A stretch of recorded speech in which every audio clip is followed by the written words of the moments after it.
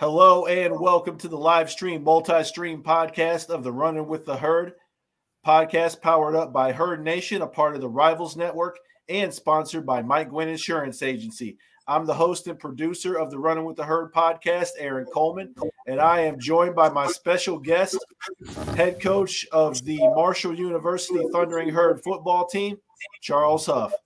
Coach Huff, welcome to the podcast. I appreciate you having me on. Obviously, you guys do a phenomenal job covering not only Marshall football, but Marshall athletics in general. So I appreciate you guys having me on. Yeah, we certainly appreciate it. Appreciate your time. This is your third year with the program, Coach Huff, and obviously, this is your third installment of spring ball. And obviously, it's an exciting time for not only you, but your staff. Just talk to me about how fast these 3 years have come and gone for you here at Marshall University. I guess, people say time flies when you're having fun. Yeah. Obviously, the first year was a little bit different with COVID and, getting the job a little bit later in the process and not really having a full recruiting class and the time to kind of, I won't say ease into the job, but kind of work your way in. Year two was good. We learned a lot. There's been a lot of change in these 2.5+ years, not just for the football program, but Marshall in general. And I think when you look at where the university as a whole is going, it's definitely going in a positive direction. Luckily, we've been a part of that from a football perspective. I think regardless if you like us, hate us, want us to score more points, want us to win every game, I think what you can see is progress. I think you can see growth. I think you can see development. It takes time.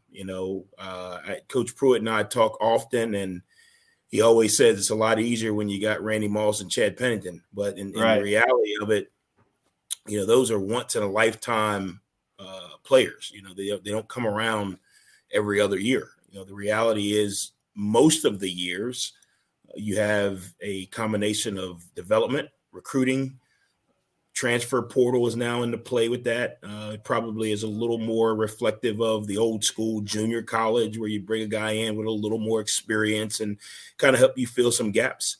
But I think overall, the one thing that I'm pleased with is the progress. The one thing that I think we got to continue to do is take those steps. Nobody wants to take them faster than me, so I get it. But I also have to understand, where we are in the grand scheme of things and areas where we need to improve. It's going to take a little bit longer in some areas, and in some areas we can take huge steps. And I think you've seen all of that in the first couple of years. Yeah, certainly. And heading into spring ball, and obviously it started yesterday for you. I know that obviously you're looking for incremental growth with the whole team, but what position groups are you most focused on heading into spring practice as if you want to see the biggest leap from?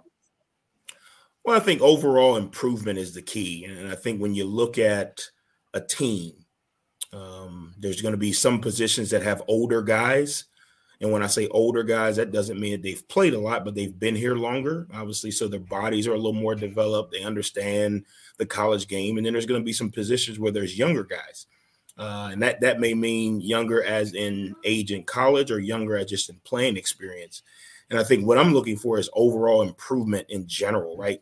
Eli Neal and Owen Porter are not going to grow leaps and bounds like, Cole Pennington and AJ Turner. The growth is going to be, but what you're looking for is overall growth. I think we have to find some answers of the pieces we've lost.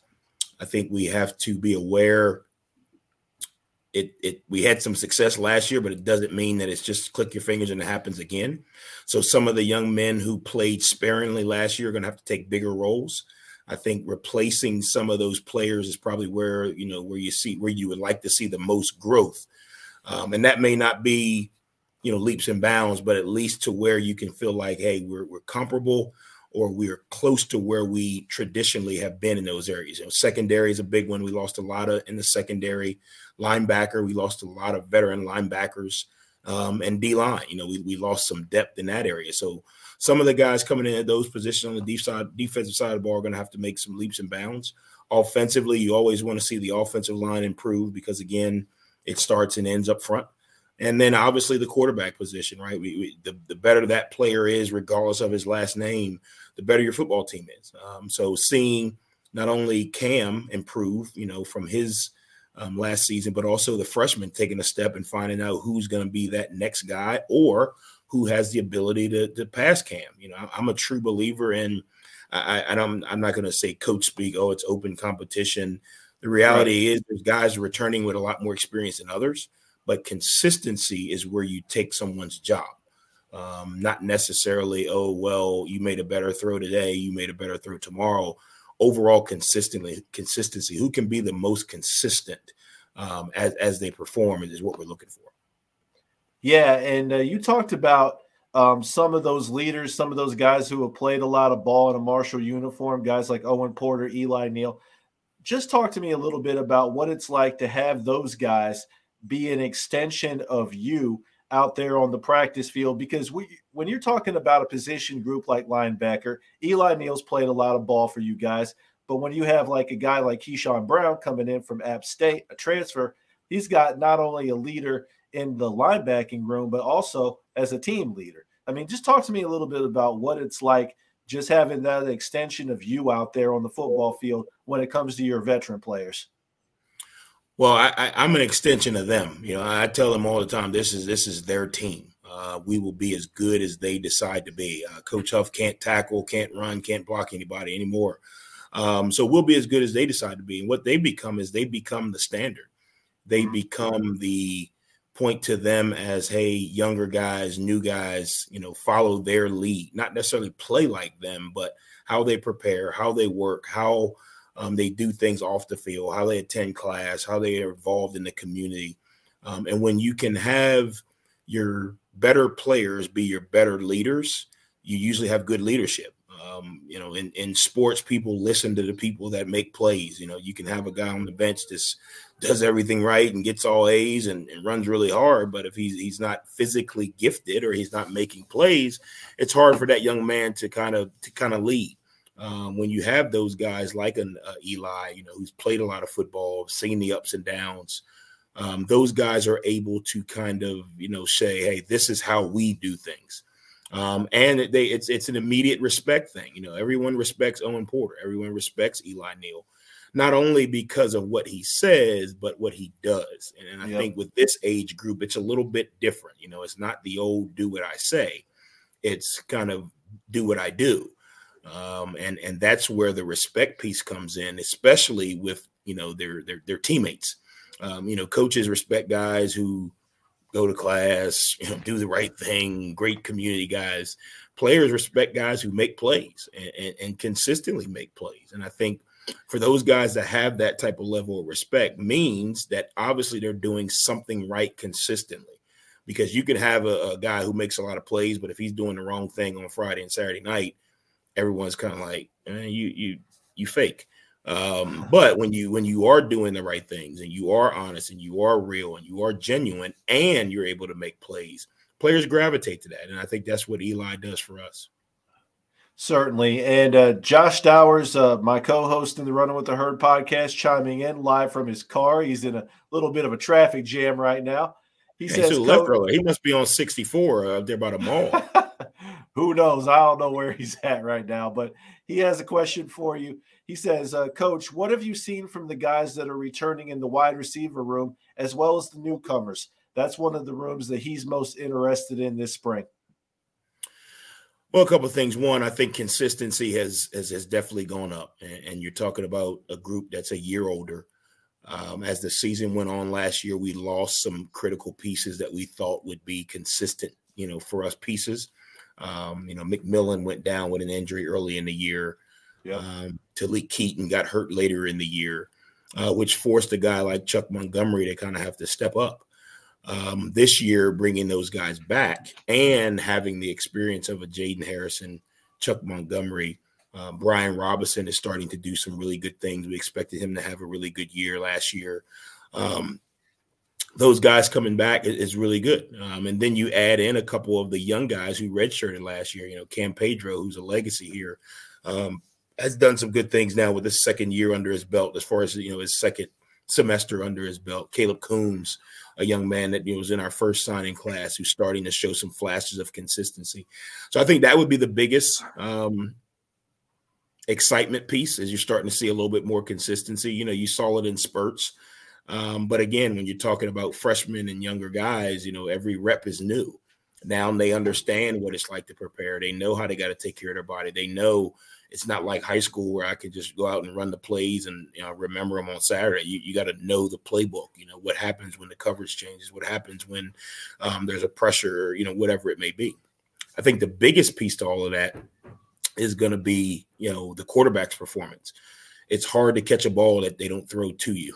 It's really hard. So the quarterback being more comfortable with those guys, those guys were kind of back and forth on the twos and the scout team throughout the year with Caleb Coombs and Cam Pedro. Some of the younger guys, like Chuck Montgomery didn't get a lot of reps with Cam because of, rotating with Henry. So I think that continuity and that comfort level from the quarterback position to the wide receiver room is going to help us have a more productive year for sure.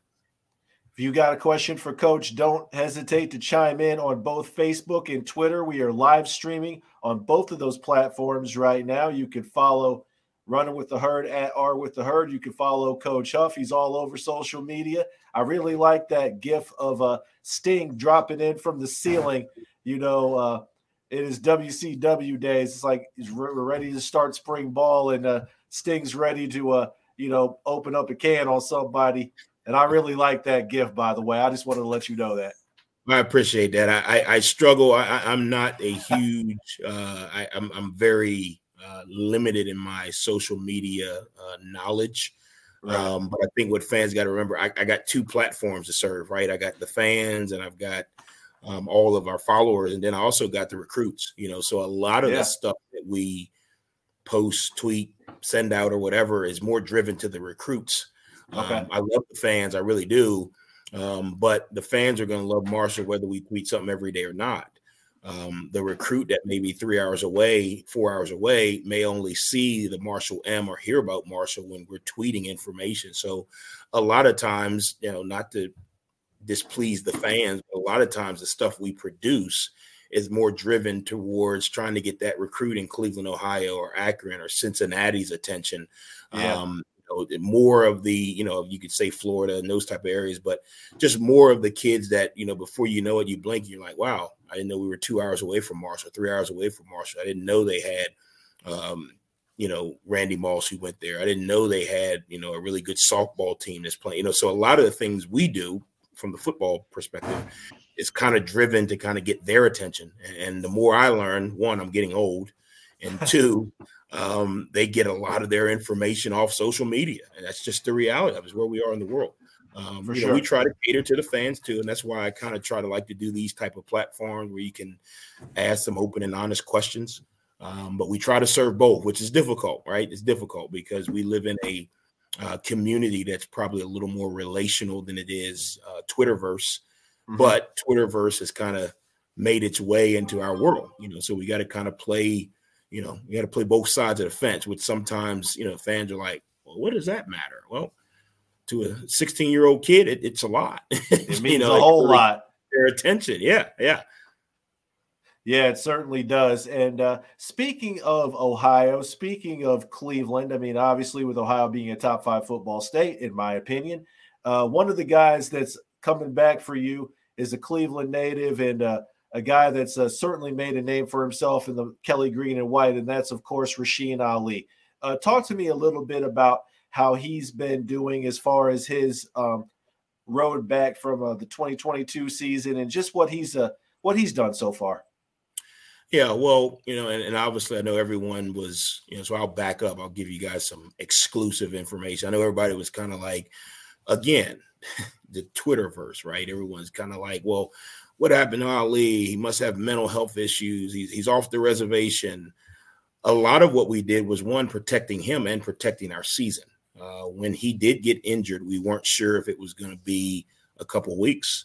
We weren't sure if it was going to be the season. We weren't sure, we weren't exactly sure. Obviously, medical things, it takes time to kind of diagnose. Right. Then once he got the diagnosis, his family had to do some processing, okay, which lane do we go? Do we have a surgery and sit out the year? Do we, let him rehab? So there's a lot of things that go into that. Well, while that's going on, I don't want our opponents knowing that they don't have to prepare for 22. Like, I know a lot of people don't think it matters, but it does. It most certainly matters. Yeah, when we start game planning, if we know that their best player on the other team is out, that changes the entire game plan, and it weighs confidence, right? So you talk about, some of the games that we played. If we knew their best player was out, that changes the confidence on our side. That changes how we defend them. That changes how we attack them. That changes how we prepare. So we didn't want to necessarily give our opponents that type of information before we knew. So that's kind of why the message came out. Hey, Ali's going to step away from the team for a while. Which, if I'm an opponent, does that mean he's coming back this week, next week? You'd be surprised at how many opposing coaches were digging. Is Ali back this week? Hey, is Ali going to be back next week? Hey, is Ali going to be here this week? So it's real. I know some of the fans don't think that, people actually scout and, try and dig and get information, but we do. So that was kind of the protection of him. Secondly, I think, and this is, he and I have had this conversation over multiple times.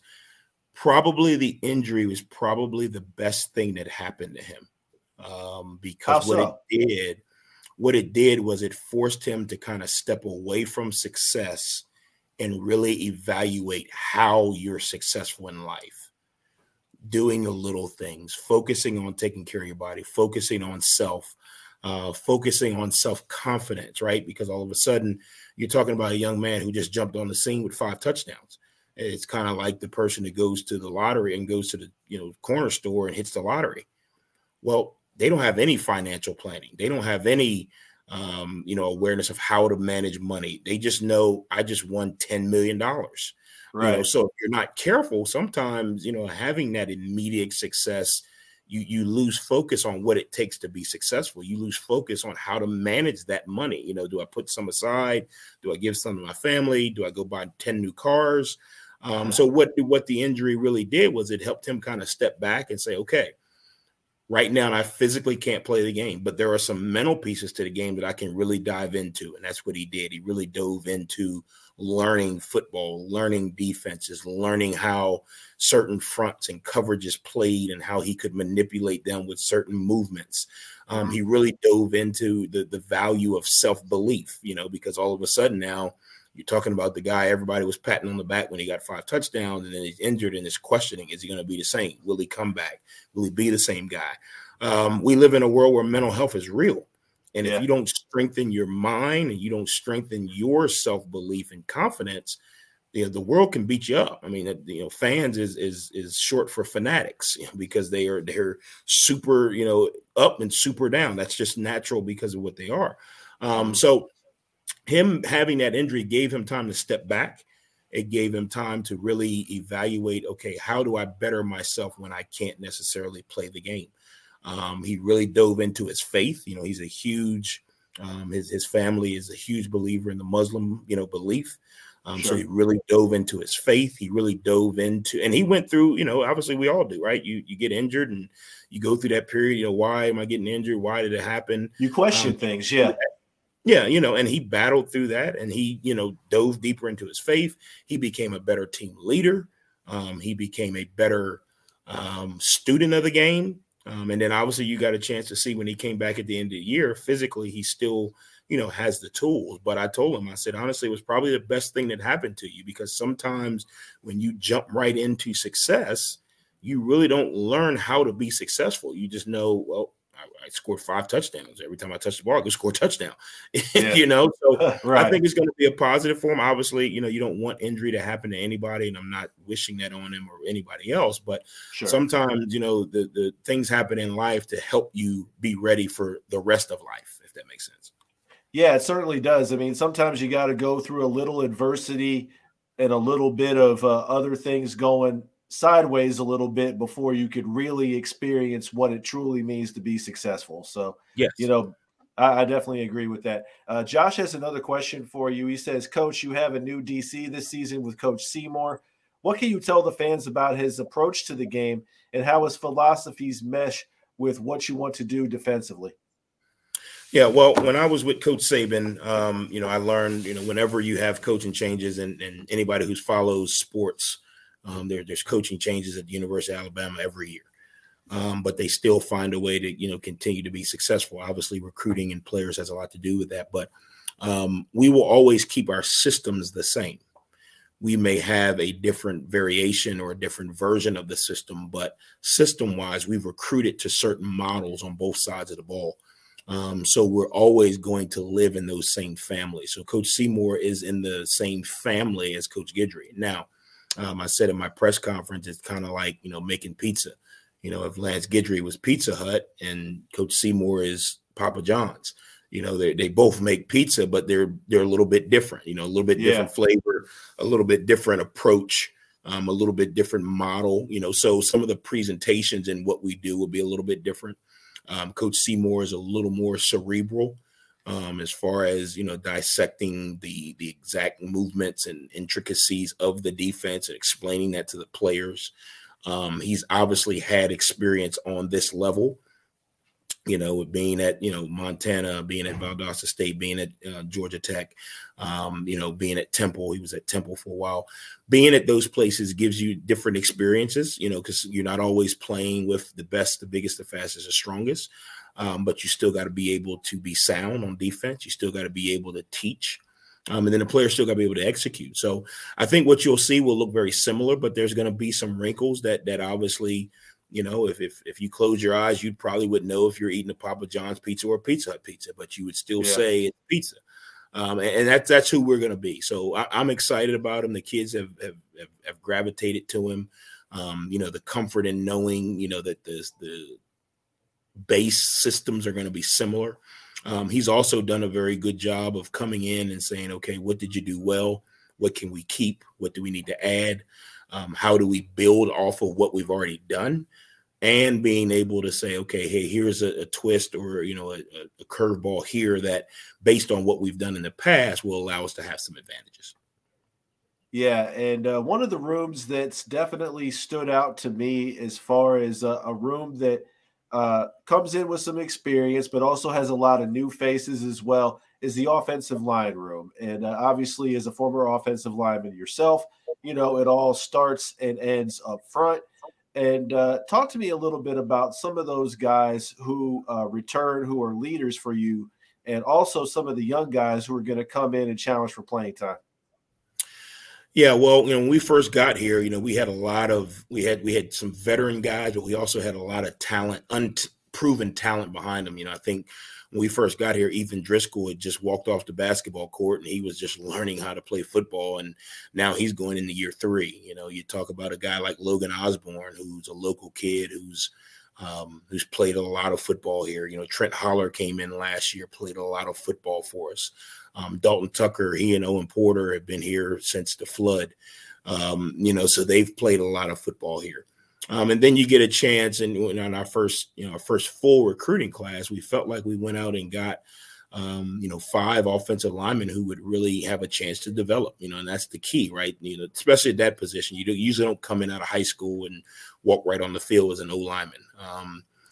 Tariq Montgomery, Jalen Slappy, Trent Frarley, Eric Meeks, those were some of the young guys that we brought in who redshirted, last year, kind of played in some, 1 or 2 plays in some games where we had an advantage, played a little bit, through the spring. This spring, they're doing well.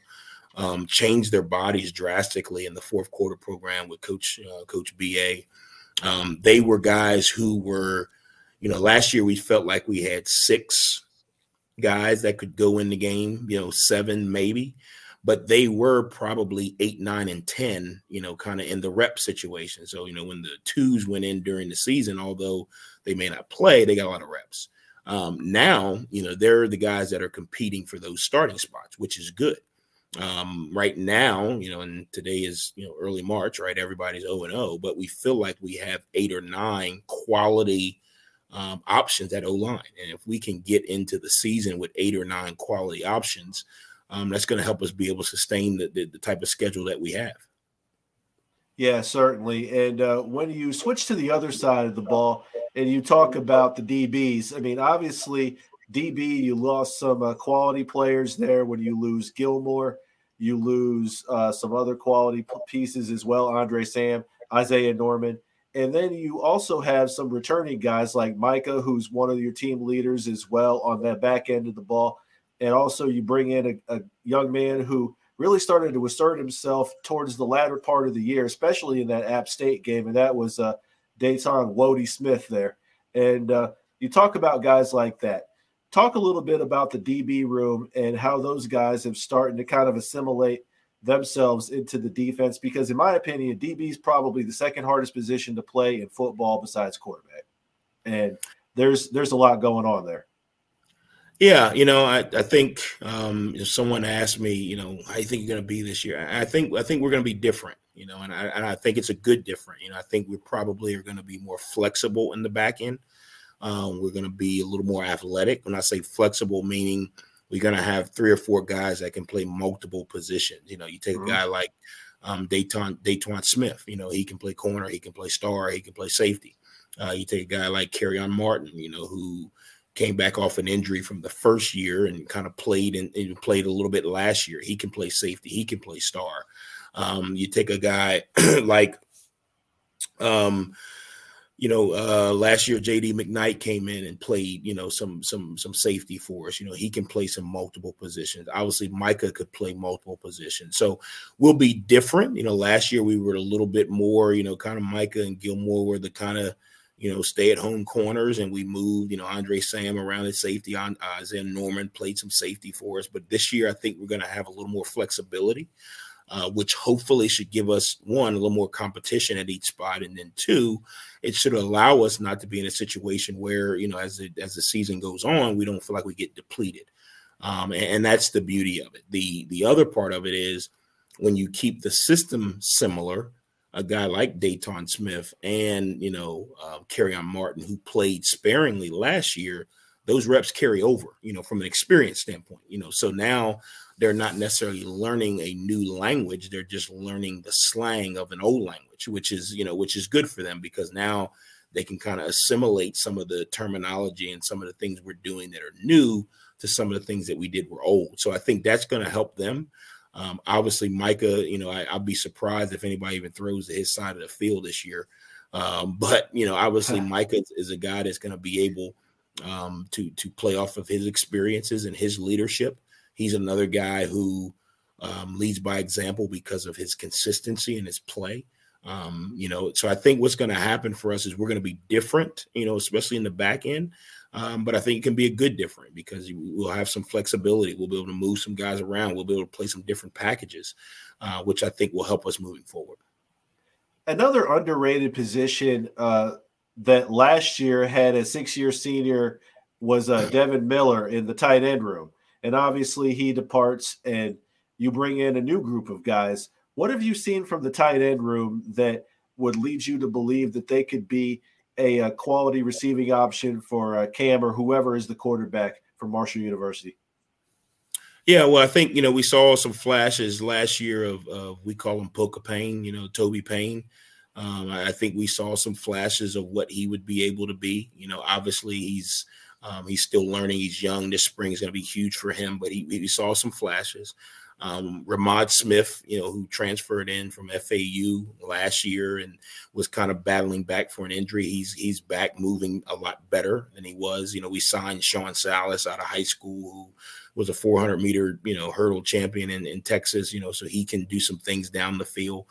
So I think what we're going to see is going to be a kind of a collection of a group of guys, a little bit different than the Devin Miller. And that's kind of, people say, well, how are you going to be? Well, we're going to be different.